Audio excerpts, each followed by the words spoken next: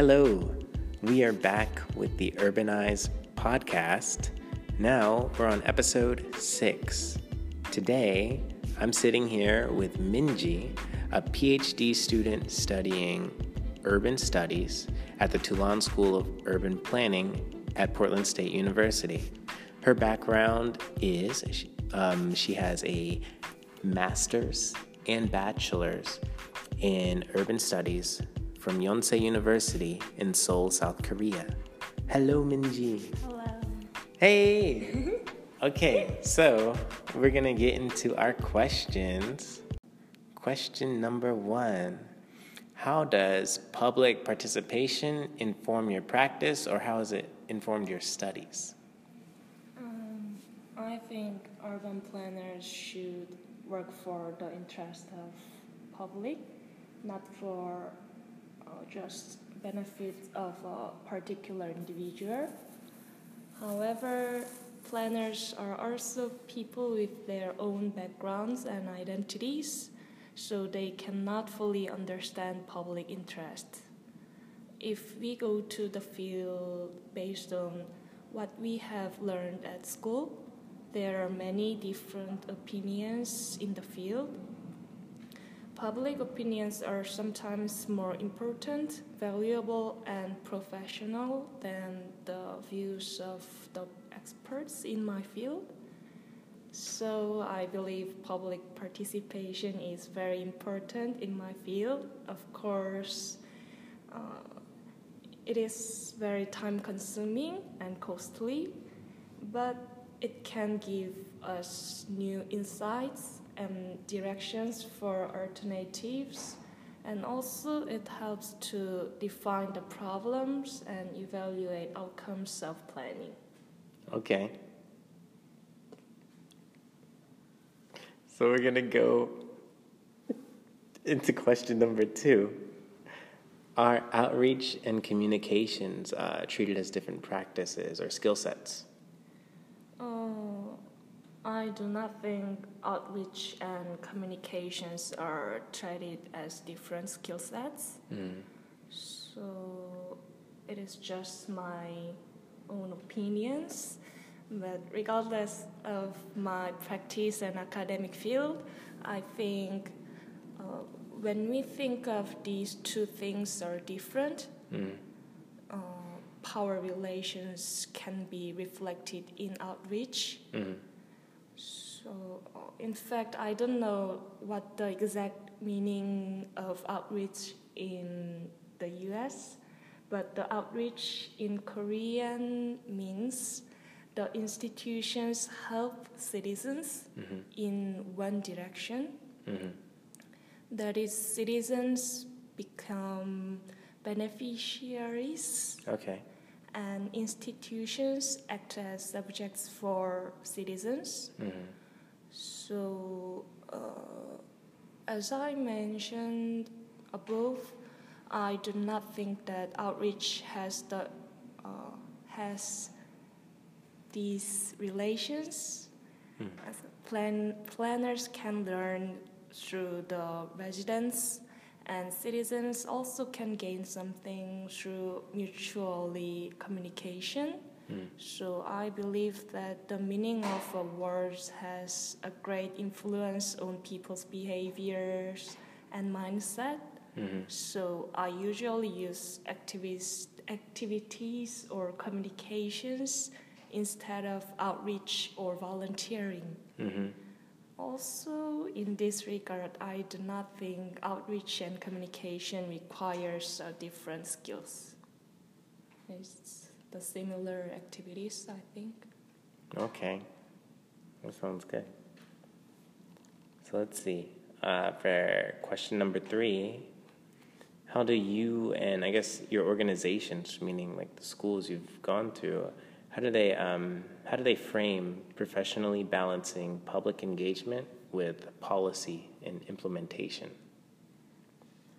Currently, Korea, especially Seoul, is making efforts to include participatory process in decision making.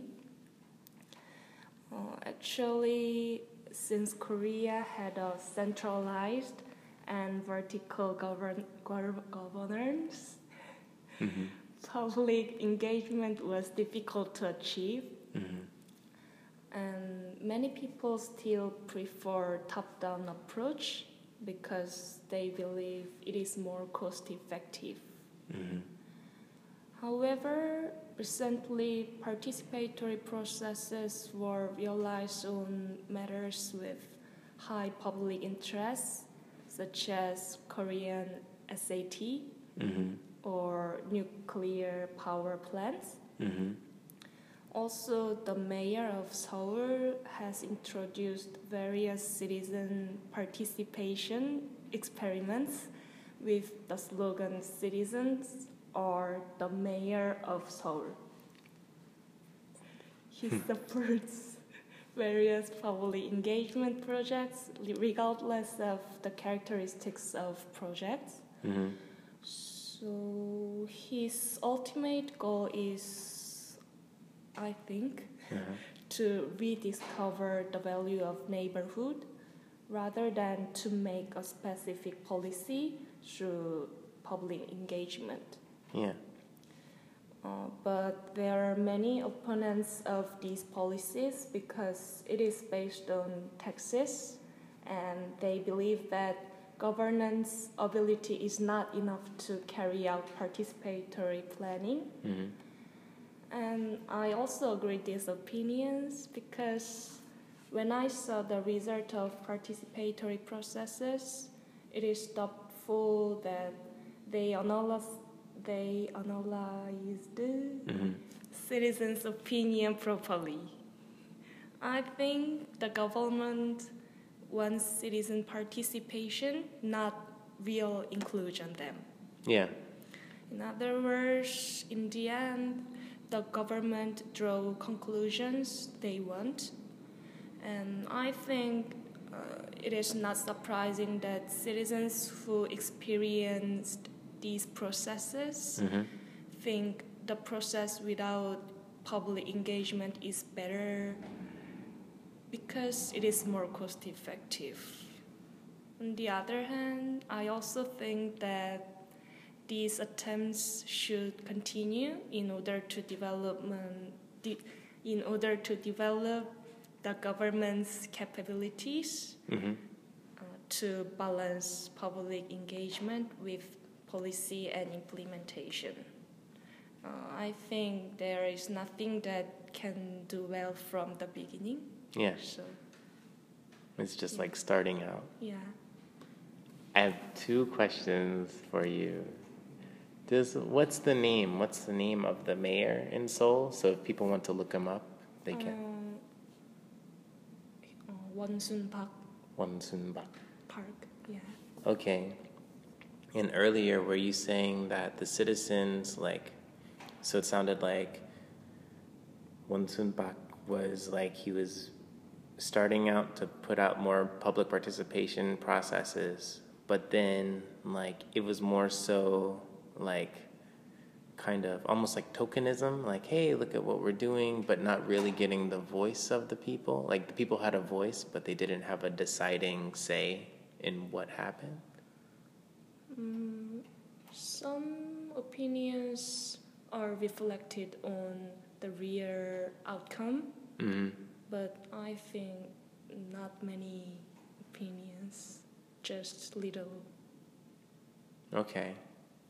And the last thing you were saying, it was with the people, the way they felt about it.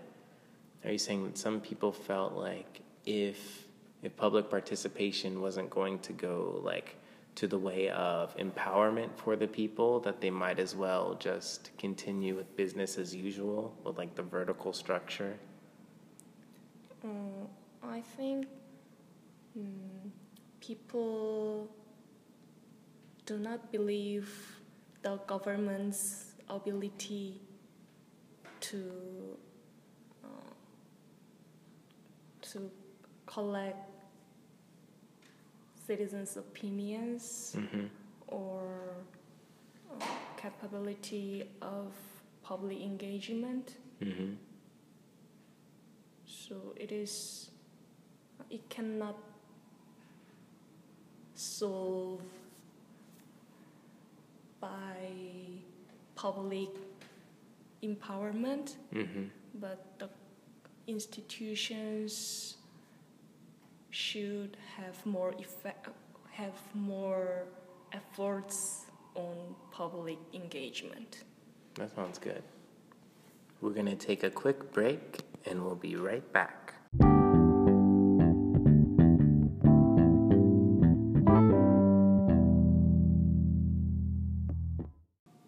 And we are back with the Urbanize podcast. My name is Wally Brown, and today I am here with Minji, repping Yonsei University, and she's enrolled as a PhD student at the Toulon School of Urban Planning, studying urban studies. Hello, Minji. Hello.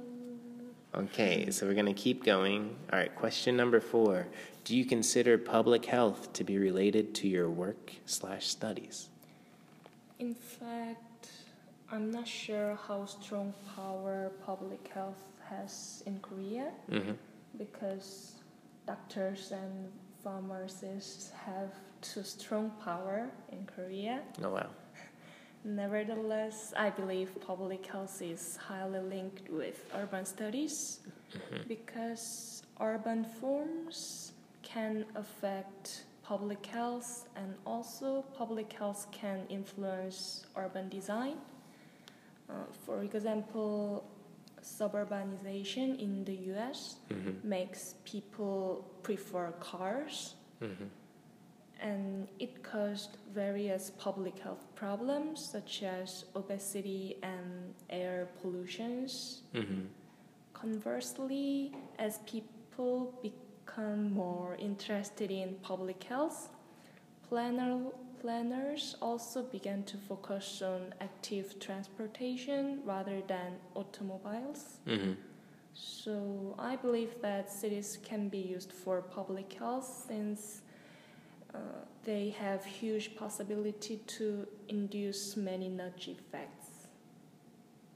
You said nudge effects? Yeah, nudge effects. Okay. So let's go to question number 5. What would you consider to be the 2 most closely related disciplines to your field, urban studies? It is a difficult question because I think urban studies itself is a very broad discipline. So honestly, I cannot even define urban studies. Yeah. And I think urban design is likely to be most relevant to architecture or psychology. And environment or disaster fields are likely to be related to science or engineering. And transportation in urban studies is likely to be linked to civil engineering. And as many schools in Korea and the US deal with transportation issues in both departments. Yeah. But my interest field is planning. Yeah. But it is most difficult for me to answer what is the most relevant field to planning. When I think about the researches I have done before, there are topics such as conflicts in location selection and conflicts result from discrimination against multicultural context, and job polarization in labor markets, and income inequality and place attachment. So it is difficult to put them into specific fields. Yes. But if I have to choose one field, I think it will be closest to the sociology, because planning does not deal with just physical space. It is a study about various people in there and their relationships and lives. but again, I'm not sure, and I hope I can answer this question properly at the end of my PhD program. Yeah, I think you will. That was a good answer. Thank you. So, like, urban studies is like a tree, and like each specialization is like a branch. Yeah. Okay, that's cool. So, let's get to question number 6. Do you consider interdisciplinary approaches necessary or at least desirable to practitioners in the field? Yeah, exactly. Okay. In PSU and also in Korea, many students majoring urban studies take classes in a wide variety of fields. Mm-hmm. And in my case, I was an urban engineering student in Korea, so I had a lot of opportunities to talk with other engineering students. And also, I took classes in sociology, cultural anthropology, education, and international development, and public affairs. And they had different perspectives on even the same situations. Mm-hmm. In this process, I was able to reflect on what my own view is and what identities I have. But the school I attended had a lot of requirements courses, Yeah. so I did not have a lot of options. Yeah. However, if possible, I recommend taking a variety of courses in as many departments as possible. Because I think urban studies can be linked to knowledge in any field. Even engineering knowledge can help to design smart cities, I believe. Yeah. Okay, we're gonna go to question number 7. How do you measure outcomes within your field in terms of project analysis and public engagement? Actually, I was an engineering student before, and the department I attended tend to prefer quantitative research method. So I have been thinking a lot about direct or indirect methods of measuring outcomes, and I have read related papers. However, the more measurement I found, the more confusion and skepticism I have. For example, we evaluate a policy that mitigates residential segregation. We should measure the change of the degree of segregation. However, it leads to different results depending on what geographical scope are set and the operationalization of segregation. If we measure the degree of racial mix in a classroom, calculating how many whites and blacks are in the classroom and measuring how much they actually mix in the classroom will make different conclusions. Also, if we include other racial compositions such as yellow, it will make a new conclusion. So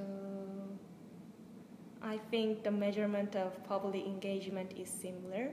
The number of participants does not mean how much people's opinions are actually reflected.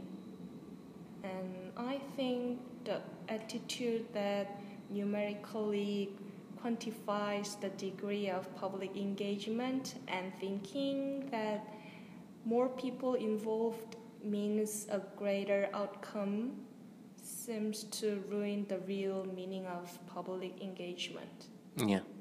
Also, despite the importance of measuring outcomes and feedback process of project, it sometimes makes planners and participants discouraged because good process cannot guarantee good outcomes. Yeah. The problems that planners should deal with are too complicated, but planners are not perfect. Since measurement of outcomes is often used to ask for responsibility for results, so it can make people conservative. Yeah. However, in reality, we cannot avoid measuring outcomes, and I cannot sure which method is the best. It looks like there are too many indexes and indicators already. Yeah. And I think before thinking about any more measurements, we should think about what is the most proper and right method when existing ones draw different conclusions. Okay, so in that respect, are you saying, like, instead of making new metrics, kind of evaluate the ones we already have and maybe delete the ones that don't work?